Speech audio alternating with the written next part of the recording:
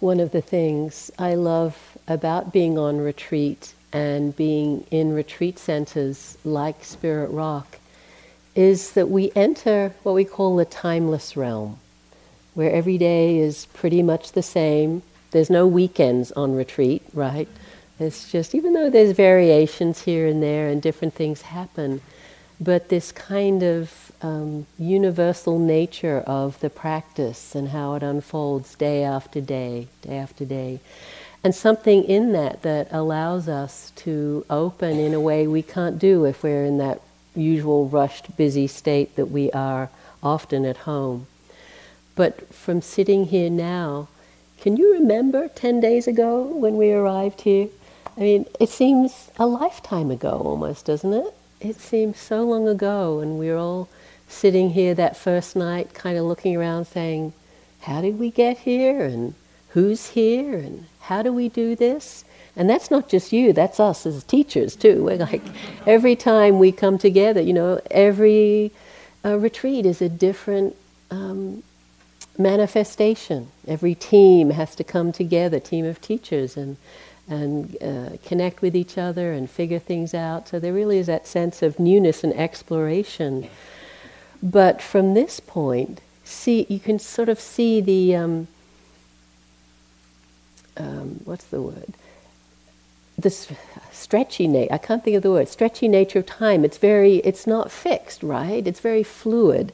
And it just happened that in a recent New Yorker I was reading, I read this poem, and it kind of reminded me of this fluidity of time, how it's very subjective. It's not just as linear as a clock might tell you. It's by Brenda Shaughnessy. I have a time machine, but unfortunately it can only travel into the future at a rate of 1 second per second, which seems slow to the physicists and to the grant committees and even to me, but I manage to get there time after time, to the next moment and the next. The thing is, I can't turn it off. I keep zipping ahead. Well, not zipping. And if I try to get out of this time machine, open the latch, I'll fall into space unconscious, then desiccated. And I'm pretty sure I'm afraid of that, so I stay inside. There's a window, though.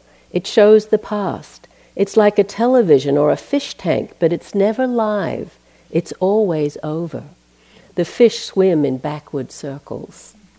Sometimes it's like a rear-view mirror, another chance to see what I'm leaving behind. And sometimes like blackout, all that time wasted sleeping. Myself at age 8, whole head burnt with embarrassment at having lost a library book. Myself lurking in a candled corner, expecting to be found charming. Me holding a rose, though I want to put it down so I can smoke. Me exploding at my mother, who explodes at me because the explosion of some dark star all the way back struck hard at mother's mother's mother. I turn away from the window, anticipating a blow. I thought I'd find myself an old woman by now, traveling so light in time. But I haven't got far at all. Strange not to be able to pick up the pace as I'd like. The past is so horribly fast. The past is so horribly fast. Where did it go? When we were in the middle, didn't it seem endless? Didn't it? Like, when? And gold star if you weren't counting the days, but I'm sure most of you were. But we have that elasticity of time. I think that's what I was trying to say. Where at times, it seems very slow. And then from yesterday to today to tomorrow, it's like a flash, right? It's over so quickly. I'm saying this now just to help us appreciate the preciousness of this moment, because this is also a moment that's going by. Can we be here? Can we open up to that? And as I said, as we came together, basically a group of strangers. Some of us knew each other, of course, but most didn't. And now it's palpable to feel this web of kindness and warmth that's arisen out of this group practice together. And by that I don't mean to minimize any difficulty or challenge you may still be having, The purification doesn't stop just because the Metta retreat is nearly over. We still have many opportunities to learn, to grow, to open. But something has shifted in this room and how we feel ourselves in it because of this week of practice. And the main thing is, wherever you are, it's where you need to be. It couldn't be otherwise. You had the retreat you needed to have because that's the one you had. And just to sit with that, to open to that, wherever you are, it's perfect just as it is. This is the equanimity. So tonight, as our last formal talk together, evening talk, I want to weave together the themes of the retreat that we've been talking about and practicing with, and particularly the other Brahma Viharas, as all of the Brahma Viharas are these wise responses to life, wise responses to any situation, and just another exploration of this map of the heart that we've been exploring over this week together. And as I said earlier, for me really the theme of this retreat has been kindness. You've heard it echoed by all of us in our talks, hopefully in the interviews, and hopefully in your direct felt experience. So I wanted to tell one of my stories about a time that kindness really helped me, and it has a touch of homelessness in it, though not quite as powerful as John's, but a little bit similar feeling. So I did my first retreat in India, I think it was 1981, I was about 25 years old, and I fell in love. I did my first retreat with S.N. Goenka. It was extremely painful, extremely hard, but something touched me, and from that time I did the retreats that I could. I did 2 or 3 more retreats right in a row just to keep practicing. And at one of those retreats I met Christopher Titmuss, who's an Englishman who would go to Bodh Gaya every year and teach a retreat. So did a retreat with him and was really touched by his teaching. And I heard that he had a retreat center in England that he started with Christina Feldman. So I lived in Asia, India, Nepal, different places for about a year and a half. But when I left, I went to England. And I had been traveling just prior to that with a boyfriend, and prior to that with my sister, and they'd both gone ahead of me. But by the time I got to England, they'd already gone on to Europe. And I really didn't know anyone in England. But I traveled around a little bit, did some things. But one of the first things I did was write to this retreat center, it was called East Farmhouse, and say, I want to go on retreat. And this is in the days where you had to write a letter. I didn't have email. I didn't even know a phone number. I couldn't look up a phone number back then. No internet, before the internet. Anyway, wrote a letter and said, I'd like to come on retreat, traveled around a bit, pick up my mail at the Poste Restante. That's a post office for those of you who don't go to them very often, where they collect mail for people who are traveling. Picked up this letter and it said, oh great, there's a retreat starting this weekend. You can come. I was so happy to know that I was going to a Dhamma center and going to practice meditation. But it was a bit of an odyssey to get there. Again, I was, in my mid-20s, traveling with a backpack. I've been living in India, doing that India traveler thing, the cheapest hotels and the third-class trains just to eke my money out. And England seemed very expensive to me, to buy a train ticket and then a bus ticket. But anyway, I'd found out how to get there. I don't know how, and got a train and then a bus and then a little local bus that went along some country roads. And then finally he pulled over and he said, this is your stop. And I looked out and there was nothing there. Like, where am I meant to go? He said, over there. And he sort of pointed in the distance. Luckily I had a backpack, so put on my backpack and started along this little trail, this little path, over the stiles and through the hedgerows and everything. And a couple of miles away, there was this little village, Wiley, which is where East Farmhouse was. And I had to ask, where is the center? And, people, at that point, meditation really still was quite strange. So, but I guess they were used to it. This place had been there for a few years. Found it on the edge of the village. And that relief when you find some place? I didn't have a GPS. I didn't have Google Maps. I didn't have anything. I was just wandering, trying to find this place. And I found it. It's like, I made it. Just that feeling of, great, here I am. And I walk in, and there's a large courtyard in this beautiful old farmhouse, and there's a man working on a car right in the courtyard. And he looks up and looks at me, and his face drops a little, and he says, "You've come for the retreat, haven't you?" I'm like, "Yes." He goes, "You better go inside."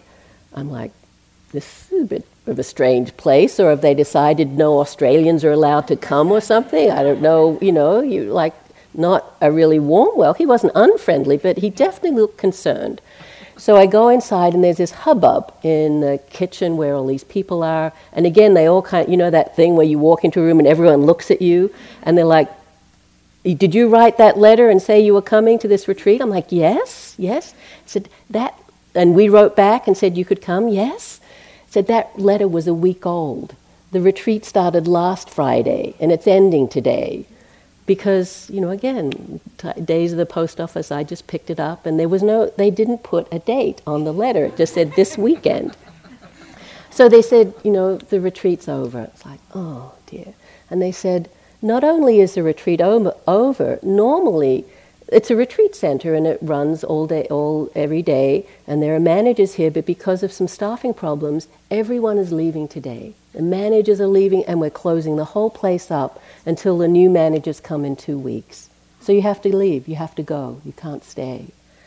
I was devastated, to have traveled all that way and spent all that money, and I didn't even really know where I was. I'd found that place, but I knew no one, nothing. I didn't know really where I was in England. It was in Wiley, it was in Wiltshire. That's all I knew. I didn't know where that was. And it cost a lot of money to get there, and I didn't know where to go. I was heartbroken. But they were like, "But that's what's happening, sorry." They were very kind, but very matter-of-fact about it. Have a cup of tea, sit down, catch your breath, but we're all packing up and we'll be out of here in an hour or two. It was, and all of those thoughts of why me, and it's always this way, and I'll never be long, and no one loves me, I come all this way, just sitting there forlorn in the corner, having my cup of tea, trying to think, where will I go? I really, all the way back to London, that was a whole day's journey to me. Anyway, very forlorn. But finally, a couple of people came up to me and said, "Come back into the kitchen, we want to talk to you." And they said, "We've been thinking about your situation. We know, you came for a retreat and there's no retreat, and we told you have to go. We've actually decided that we're all going to leave, but you can stay. We'll actually turn the whole place over to you for 2 weeks, and you can take care of it until the new managers come." So it was one of those days of, It's like, instead of being cast out into the cold, I'd been living for a year and a half in Asia in these cheap flea-bitten hotels and, the cheapest places I could find in dormitories. And it was like someone gave me the keys to the palace. It was this beautiful old farmhouse, and the lovely gardens, rolling hills all around. It was like heaven. So again, out of the kindness of those people, they didn't know me from Adam. They just, they literally handed me the keys to this beautiful place. So lovely, right? I was so happy. I could practice. I could go for walks. They had a pantry stocked with food. It was like heaven for me after a year and a half in Asia. But of course, the mind is never happy with that, is it? So the longer I stay there, the more my machinations are, how can I stay longer? Surely they need another manager. Won't they see what a good job I've done taking care of the place, and when they come back, they'll just welcome me into the community. So that was then my next idea. When they all came back, I'm like, don't you really need? I won't take up any room. I'll be so quiet, or I'll help, or I'll do this. And they said, no, sorry, 2 managers is all we need, so we have space for, they're coming. So again, have to leave. But because they showed me that kindness, that was the most profound thing. That trust, that openness, that sort of sense of caring. And I made connections with those people who were running the retreat center and said, I really do want to do this. I want to come back. They said, yep, we'll keep you in mind when we have an opening. And so I had to leave. after that time and traveled around, met my boyfriend, my sister, did all kinds of things. But I got a letter finally that said, we need you. You know, if you want to come in 2 weeks and you can be the manager. I dropped everything. Whatever plans I had, I actually let some people down. I said, I'm not going there, I'm not doing this. I want to go back and be in a Dhamma center. Because it wasn't just the Dhamma, though that was so powerful for me. It was how kind the people were and how I felt I could trust them. So I went back and managed that retreat center for a year. And it changed my life. Again, I got more connected to the community. I made friends there. I still have. I met my future husband in that place. We got together sometime later. We actually ended up starting a meditation community in England, in southwest England together, and lived there for 2.5 years. So that seed of kindness of those people basically saying you can stay opened the whole door of my Dhamma life and practice and future community out of their kindness and trust. And as I say, the whole thing flowed out of that. But I could say a lot of what Temple said last night, that I'm basically a shy person, an introvert. My natural, especially for most of my life, response on, having to meet people was to hide. If I could avoid social interactions, I would. And again, to now be in this role of sitting in front of 100 or more people, to talk intimately with one or more people in groups and interviews. My family doesn't recognize me. I'm a different person from who I was back then.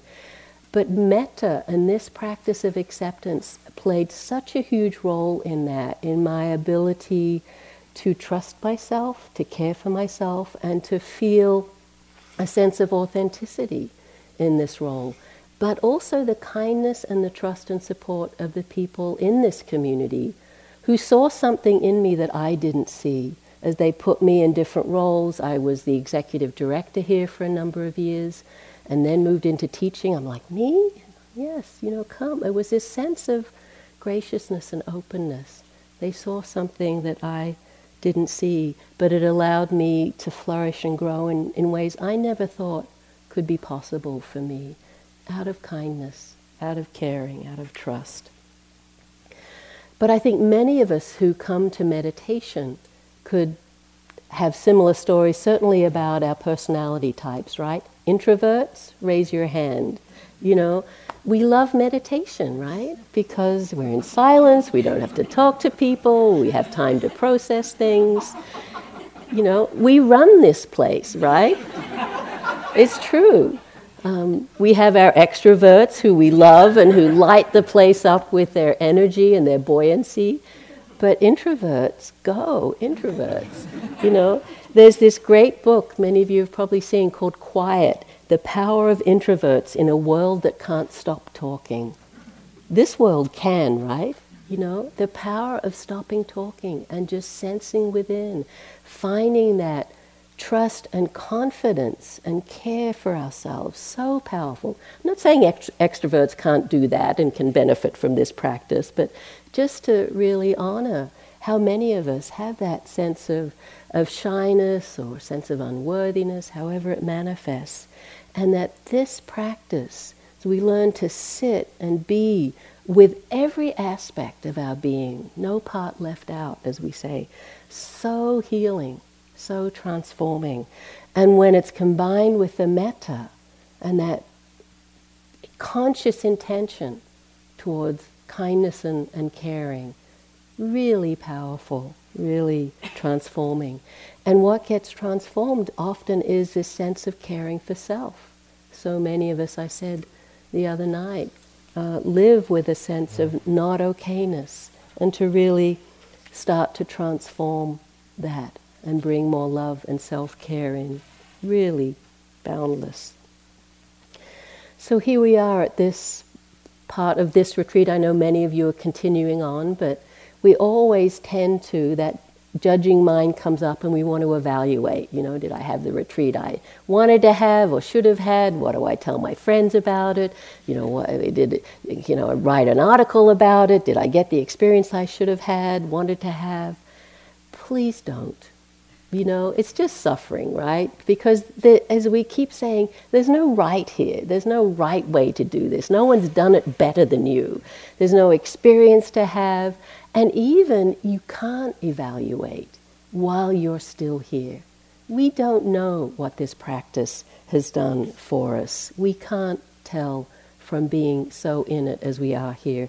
And this really came home to me. I mean, I know it so well, but someone on a Metta retreat just a few years ago wrote me this letter after the retreat. Dear Sally, you interviewed me at noon on the next to last day of the recent Metta retreat. It had had no impact on me up to that point, so far as I could tell, and I was disappointed. That puts it nicely. Disgruntled is perhaps a more complete description. Sound a little familiar?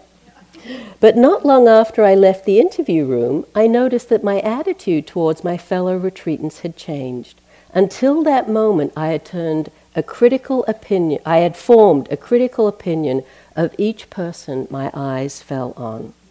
But now my attitude was different. I wished each of them well. When my eyes fell on someone, I would send that person my good wishes, not to say my love. In short, the transformation I had hoped for, but knew I could not elicit or count on, had taken place. This mood or feeling continued for several days after the retreat. I continued to say metta phrases silently to myself as I go through my day, and I continue to feel more kindly towards others than I did before the retreat, even if I am no longer as blissed out as I was during the last 24 hours of the retreat. So we never know. We can't tell. In a moment, the heart can open and change.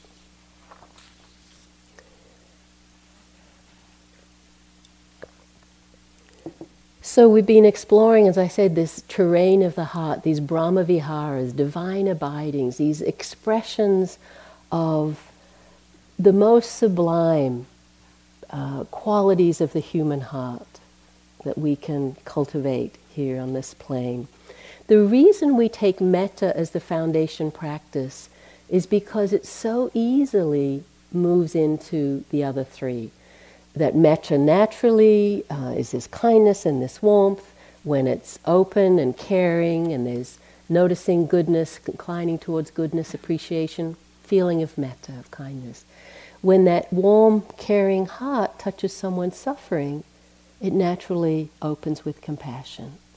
When it touches someone's joy, it responds with an equal joy, this empathetic or sympathetic joy.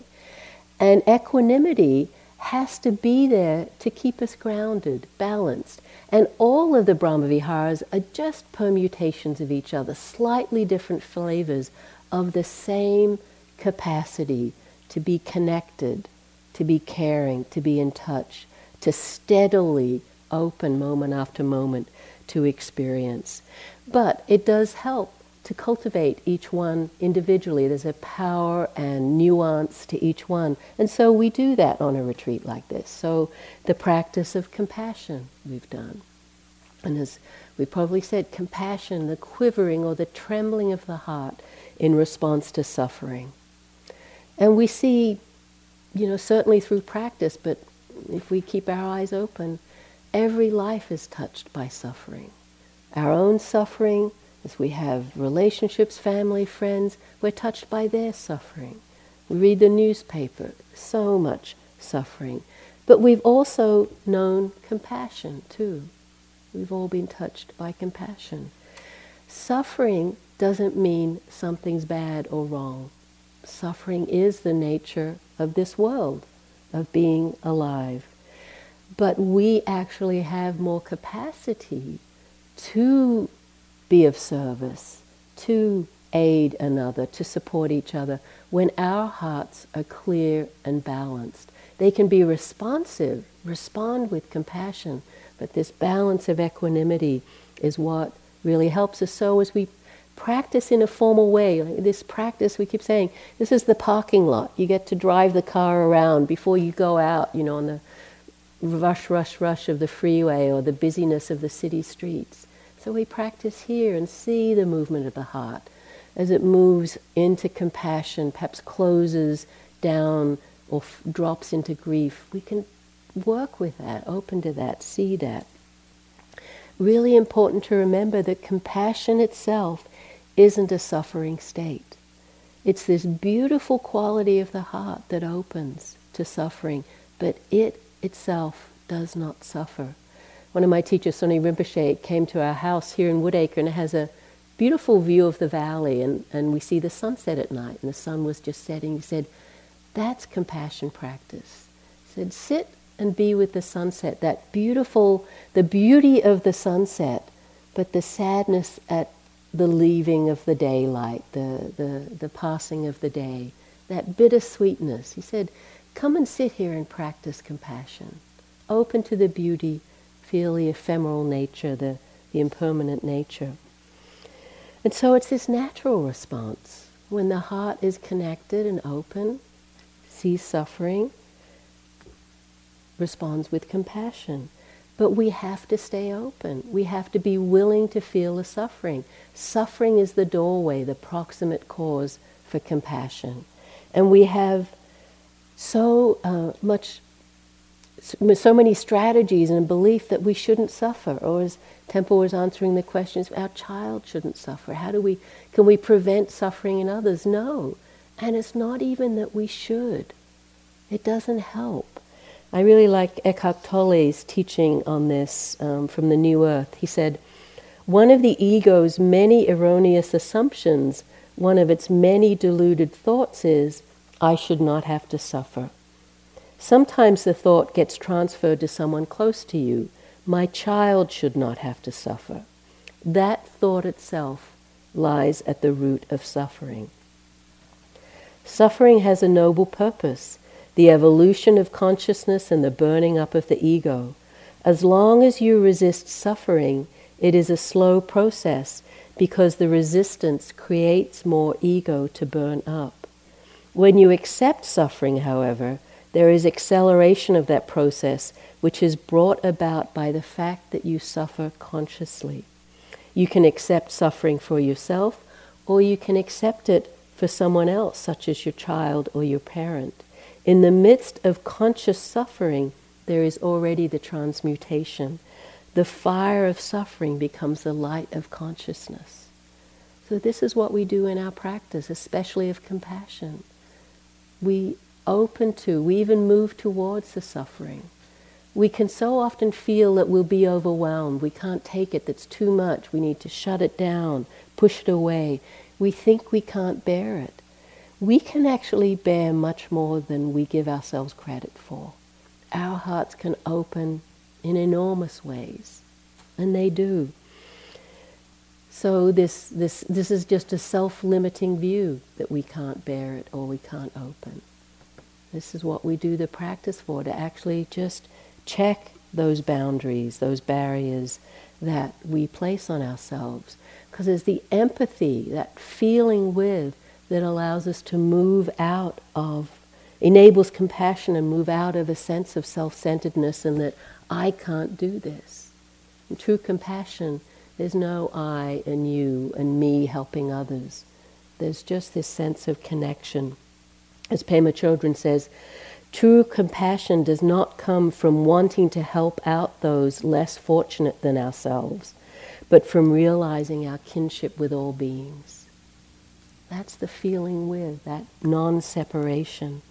And that kinship, that feeling of kinship, is the source of so much goodness in the world. And we can forget that. There is so much that's bad and wrong in the world, the terrible injustices, the cruelty, the prejudice, the racism, the violence, the disasters that happen.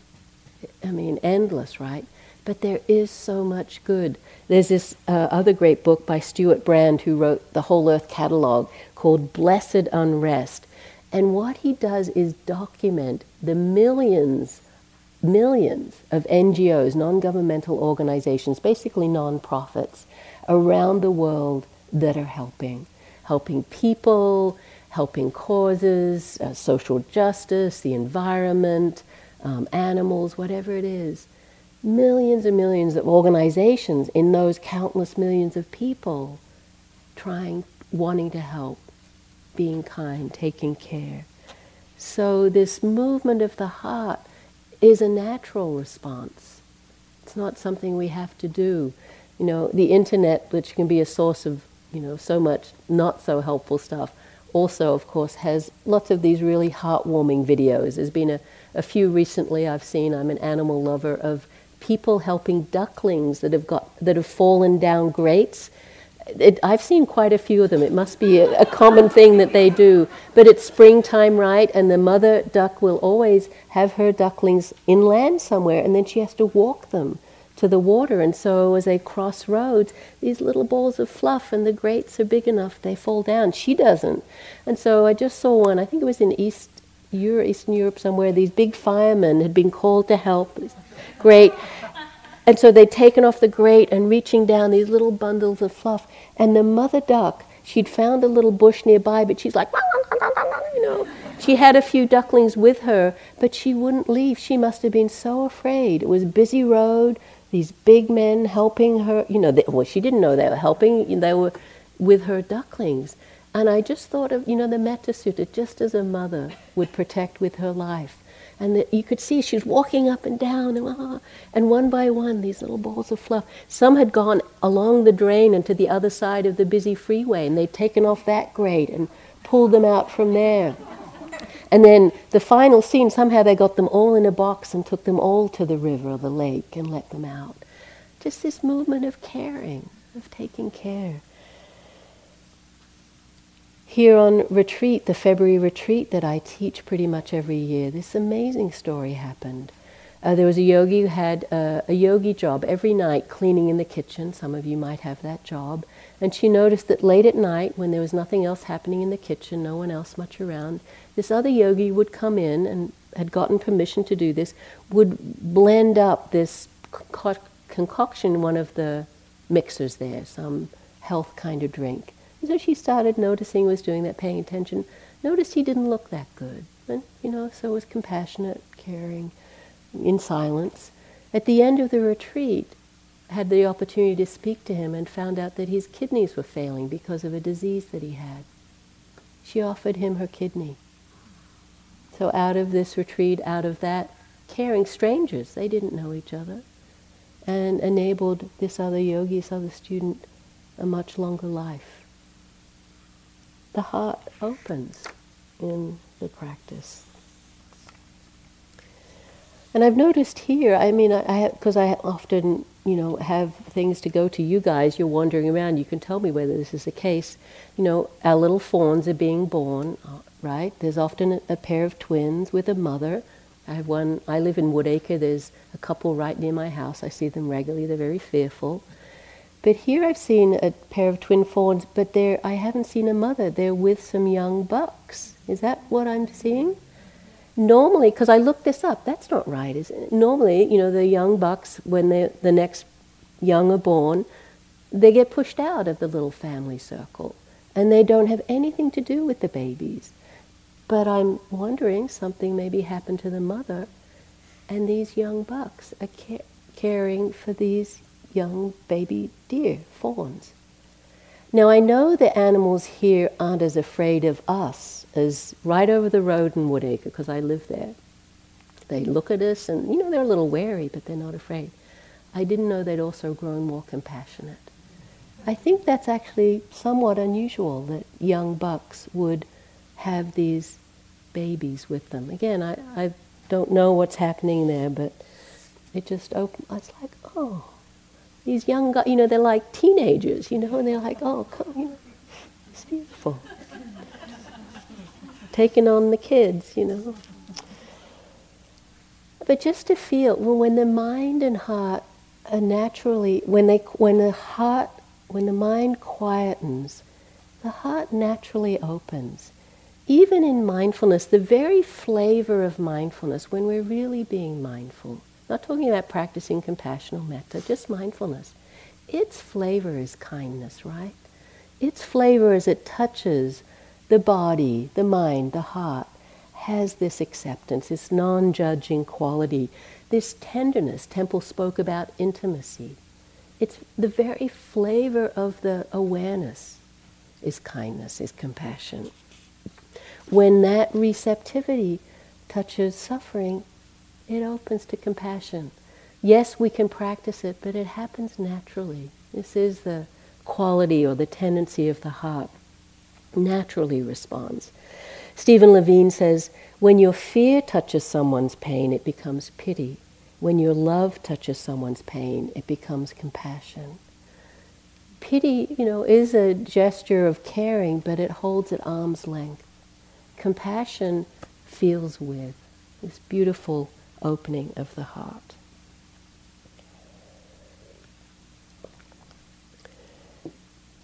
The next of the Brahma Viharas that we practiced was mudita, which is traditionally sympathetic or empathetic joy, joy in the happiness of others. And it's actually considered in some ways to be the most difficult because of the tendency of the heart to narrow and to see happiness as the pie. Only so many slices to go around. If someone has a bigger one, it means I get a smaller one. It's not that way, and hopefully you had a taste of that. As His Holiness the Dalai Lama says, if you truly practice mudita, your chances for happiness go up 7 billion to 1. Because, you find someone else is happy and it makes you happy. So really it's a beautiful practice. But the practice of mudita for self, gratitude that John spoke about so beautifully the other night, is so important too. Our own joy, our own happiness. It's the heart of the metta practice that we've been doing here. And it's the heart of the teachings. The end of suffering, the suffering that the Buddha spoke about so much, the end of it is happiness, deep happiness, true happiness, sublime happiness. So we start to look as we practice in this way, what does make us happy? What is happiness? What are we talking about here? What causes suffering? How much do we cause our own suffering? What blocks our capacity for joy and aliveness? In any moment, not in some big abstract way, but here now, on this retreat, as we go home in our lives. This is a practice that we can open to with curiosity, with interest. And you can hear teachings, or perhaps you've taken up the view that Buddhism is all about suffering. What does the Buddha teach? Suffering. What's the Four Noble Truths? Suffering. What does it say? Life is suffering. Sort of. The Buddha never talked about suffering without talking about the end of suffering. He was called the happy one. People commented on his community of monks and nuns and says, why do they look so radiant? Why are they all smiling? Why are they all so happy? This is a practice of happiness, even as we're willing to be with suffering, to face suffering. We can sometimes feel, if we're not suffering, we're not serious enough, we're not doing the real practice, that suffering is where it's at, and that's what life is about, and we need to, No, look at all the teachings that point to joy, to happiness. The 7 factors of awakening, the factor of piti or joy. It's a jhanic factor that I spoke about the other night. The other jhanic factor of sukha or happiness. So many lists that as part of their pivotal stage have joy, contentment, happiness, confidence, gladness as part of it. Analayo, Bhikkhu Analayo, great teacher and scholar, says the whole of the Buddhist path could be seen as a progressive refinement of joy. Right? I love this reframing of the Four Noble Truths, which, as I think we've said, First Noble Truth, there is suffering. Not life is suffering, but there is suffering. Cause of suffering, end of suffering, path to the end of suffering. I like to reframe it. There is happiness. There's a cause for happiness, which is letting go, having a free and clear heart and mind. It's possible to abide in happiness. We can know happiness. And there's a path to cultivate happiness. Same path, Eightfold Path, but it cultivates happiness. So what is happiness? We keep using this word. And it can seem a little trite, kind of like kindness. Oh, happy, I'm happy I got a new car or computer or the latest Apple gadget or whatever it is, that kind of happiness. The Pali, there's many flavors of happiness, but one of them is sukha, this quality that I spoke about the other night. often translated happy contentment of mind and body, sweetness. It's a sublime feeling.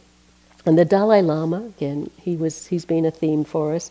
He has a whole book called The Art of Happiness. It's a great book, highly recommend it. He's like a one-man publishing industry. If we just had his books, you'd have a whole library.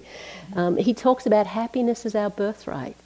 The purpose of a human being is to be happy, and how it's central to a sense of well-being and the necessity of working with the obstacles to happiness, our own minds, and the thoughts and mind states that prevent us from being happy. And so a whole book on a lot of practical advice. And he wrote, this book was written actually by a psychotherapist out of interviews he had with the Dalai Lama, and the psychotherapist talked about his own training, where he said, all my training was to reduce neuroses. That was considered, the goal, and to make people normal, which meant a little less neurotic. There was no talk about happiness or this, great sense of well-being. And he was so enlivened by the Dalai Lama's teachings. Of course, now there's a whole positive psychology movement and a lot of therapies knowing the importance of this sense of well-being and happiness. But it is essential for us.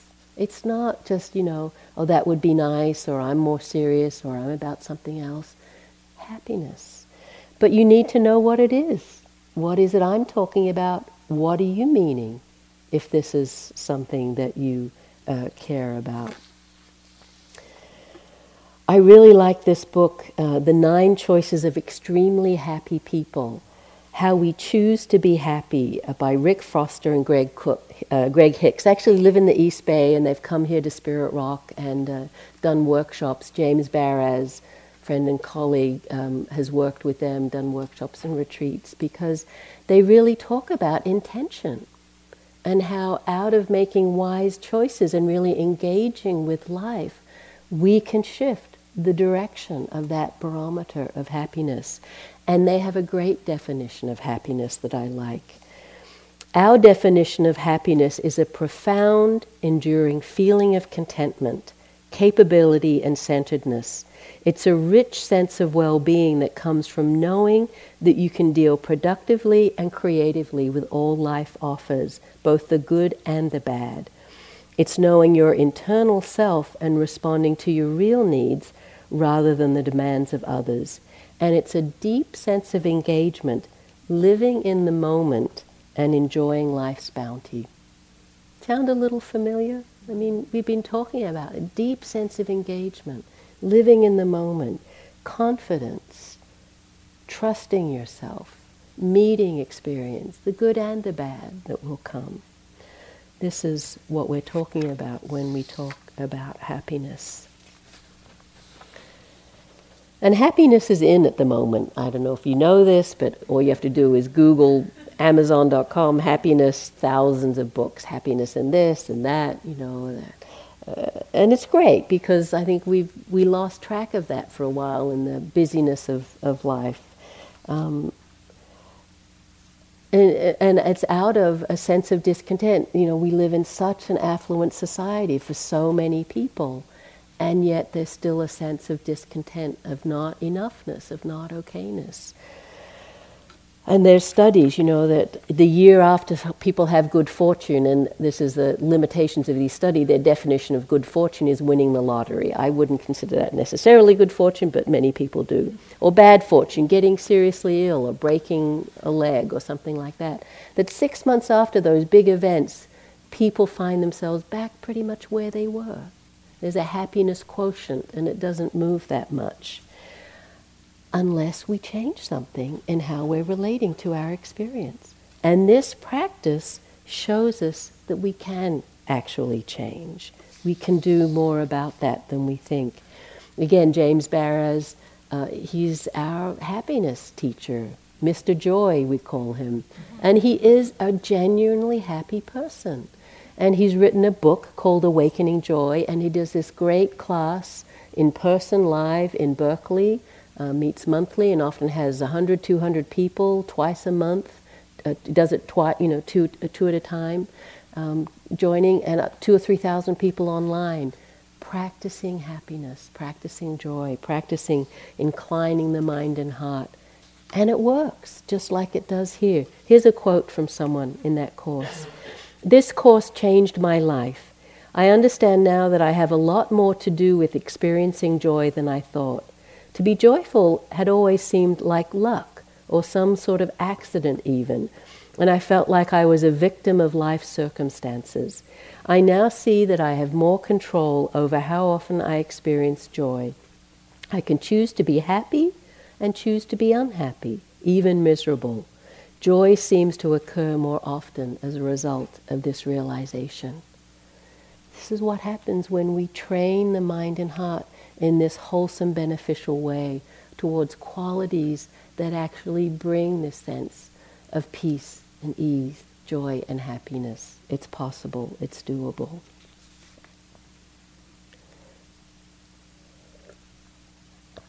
The last of the Brahma Viharas, equanimity, that we practiced just the other day, last Brahma Vihara, last for a reason. Perhaps the most powerful, can be the most challenging. But this quality is often the one that draws us to meditation, right? We have a sense of how chaotic our minds are, how stressful our lives are, and there's this archetype, of the cooled out meditator, unruffled by anything, just sitting on top of the mountain. I don't know, we might not have that sort of concretely in the mind, but there's something in that archetype, right, of the possibility of peace and calm that meditation can bring. And it's true, it is possible, but there's often a misperception of what that is actually pointing to.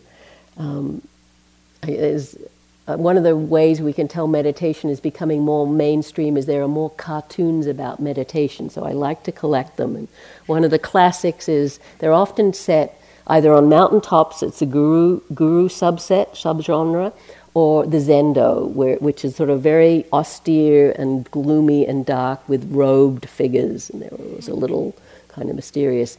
And in this one there's two robed figures, and one is leaning towards the other. You can tell they've just asked a question. Young one of the older one. Older one is replying, "Nothing happens next. This is it." You might have had that feeling sometime this week. But that sense of, the simplicity, the quiet, the calm, again, especially us introverts, really, doesn't it draw us into meditation? There's this beautiful quote by Nyosho Kempo, Tibetan master, that I've always liked. "Rest in natural great peace. This exhausted mind, beaten helpless by karma and neurotic thought, like the relentless fury of the pounding waves in the infinite ocean of samsara." So that's us, right? The helpless mind, beaten helpless by karma and neurotic thought. But rest in natural great peace.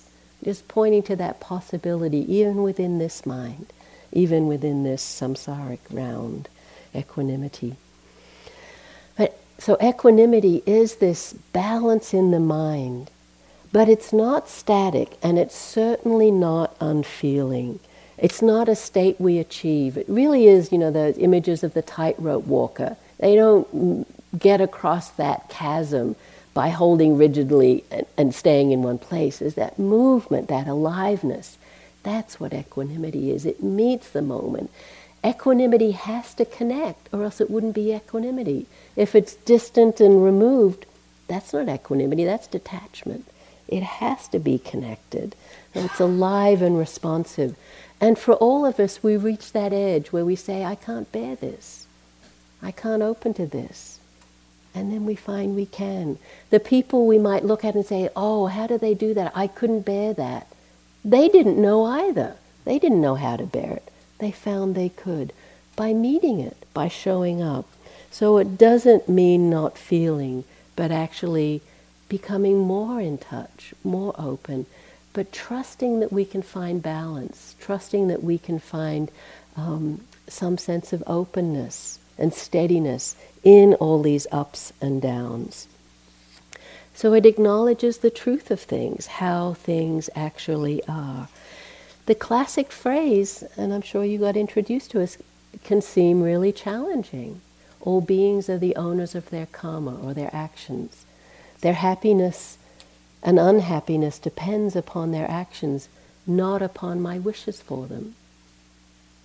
And we say that after a week of wishing, right? What do you mean, doesn't depend upon my actions? I've just spent a week wishing well, and now you're telling me doesn't depend on that? Well, it doesn't. Because as we keep saying, it's the transformation of our hearts and minds. Then that has an effect, no doubt.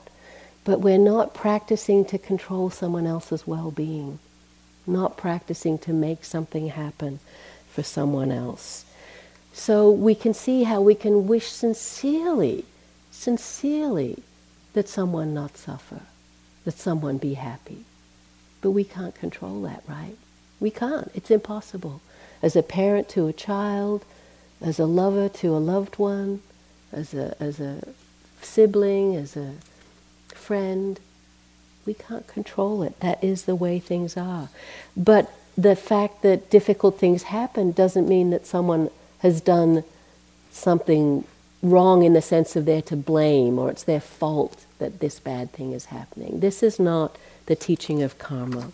I like Gil Fronsdale's teaching on our karma. We're not to blame, but we're responsible.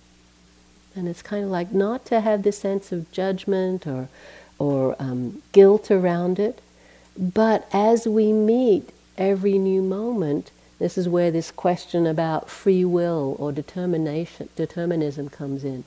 If we meet the moment with mindfulness, I sincerely believe we do have a choice. We can respond more wisely, and with clear intention, wise intention, we can shift that karmic stream. This is what we've been doing these whole 10 days together, is shifting our karmic stream to incline to more happiness and more ease and well-being. We're not completely in control, of course not. There are so many causes and conditions, but can we be instrumental in steering this ship? Yes. If we're conscious, if we're mindful, if we're in touch. So this possibility of training the mind and heart to be more present, more kind, more compassionate, it's doable. It's what we've been doing here and what we continue to do here. So, coming to the end, I want to tell one more Dalai Lama story. So he came here. He taught here in this hall. It was mainly to a group of international meditation teachers. There was, I forget, 100 or 200 of us sitting here, and he was sitting here. It was amazing to be with him in a relatively small group and hear his teachings for 2 or 3 hours. And for me personally, one of the huge benefits was Spirit Rock at that time needed a nice chair for him to sit in. So they borrowed an armchair from our house. So I have an armchair the Dalai Lama sat in. And I know Sylvia has one too, because after he sat here and taught for 3 hours, upstairs was all the staff and the board of Spirit Rock and the really sort of close community. So he went straight up there and sat in that chair and taught up there. So he was here for 3 or 4 hours. People, everyone, the Dalai Lama, they wanted him. He went straight up there. He taught beautifully, great humor. He came downstairs. And what we hear later is he really needed to go to the bathroom. But he had the Secret Service. He's a head of state. And there was a bathroom right there, as you know. And they said, you can't go in there. We haven't had the bomb-sniffing dogs go in there. So it's not safe, the Spirit Rock bathroom. But anyway, so the Dalai Lama was like, I'm going to go to the bathroom. He walks out, and what's down this driveway, this walkway, you go up between here and the council house, is 100 other people, all standing in line with their katas, wanting to shake his hand and bow. So here's this poor man. He's taught for 3 hours here, another hour up there. He wants to go to the bathroom. And there's 100 people wanting to shake his hand. He shook everyone's hand. And then he ran to the nearest bathroom. But he's so sweet, so kind that he would do that. And we will know, my husband and I, true equanimity when we recover that chair, because it's falling apart. We have to put a cover on, a little Tibetan rug on it because it's falling apart, but it's a Dalai Lama chair. So here we've been. I have another Dalai Lama story, but I don't have time to tell it. Maybe I'll tell it tomorrow. So this time together, exploring this terrain of the heart, it's like giving you this beautiful map of the heart. Wherever you go, it's all good. There's no wrong here. There's just exploring and expanding the capacity of the heart to feel, to be present, to be kind. Actually, Caleb stopped me on the path as I was coming up and told me this great thing. I said, I'll share that tonight. He said, if you, see if I can get it right. If you're kind to a person, they know kindness for a day. If you teach someone to be kind, they know kindness for a lifetime. So, beautiful, thank you. That's what we've been doing here, learning to be kind. And hopefully this kindness will support you when you leave the retreat, as you go out into the world.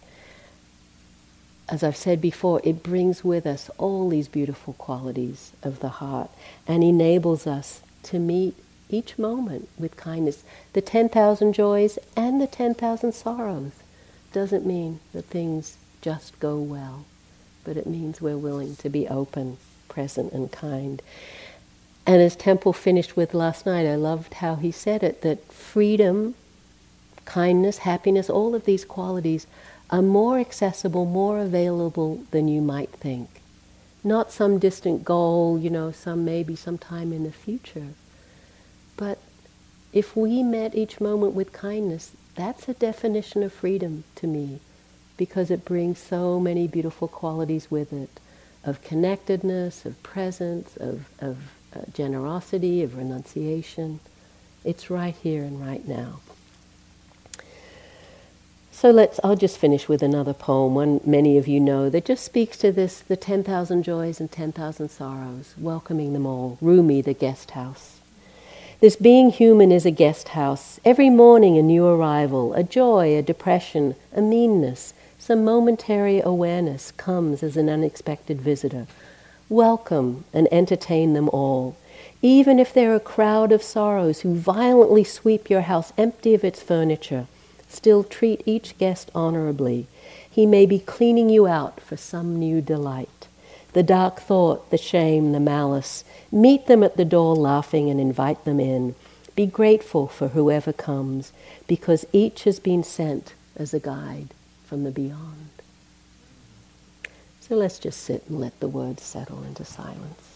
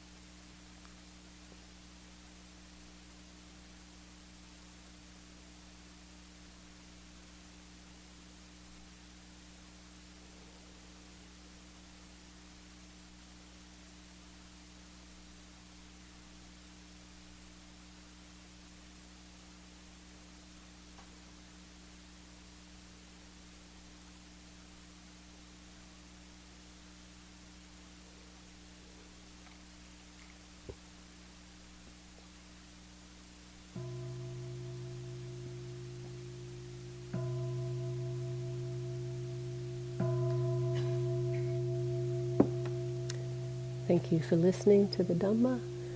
About half an hour for walking in the cool night air. Please come back and we'll chant the Metta Sutta, the words of loving kindness, together at 9 o'clock.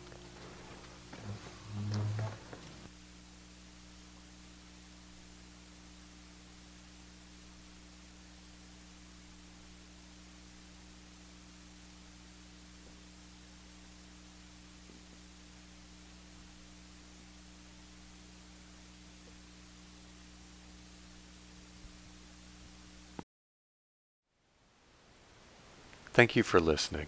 To learn how you can support the teachers and Dharma Seed, please visit dharmaseed.org/donate.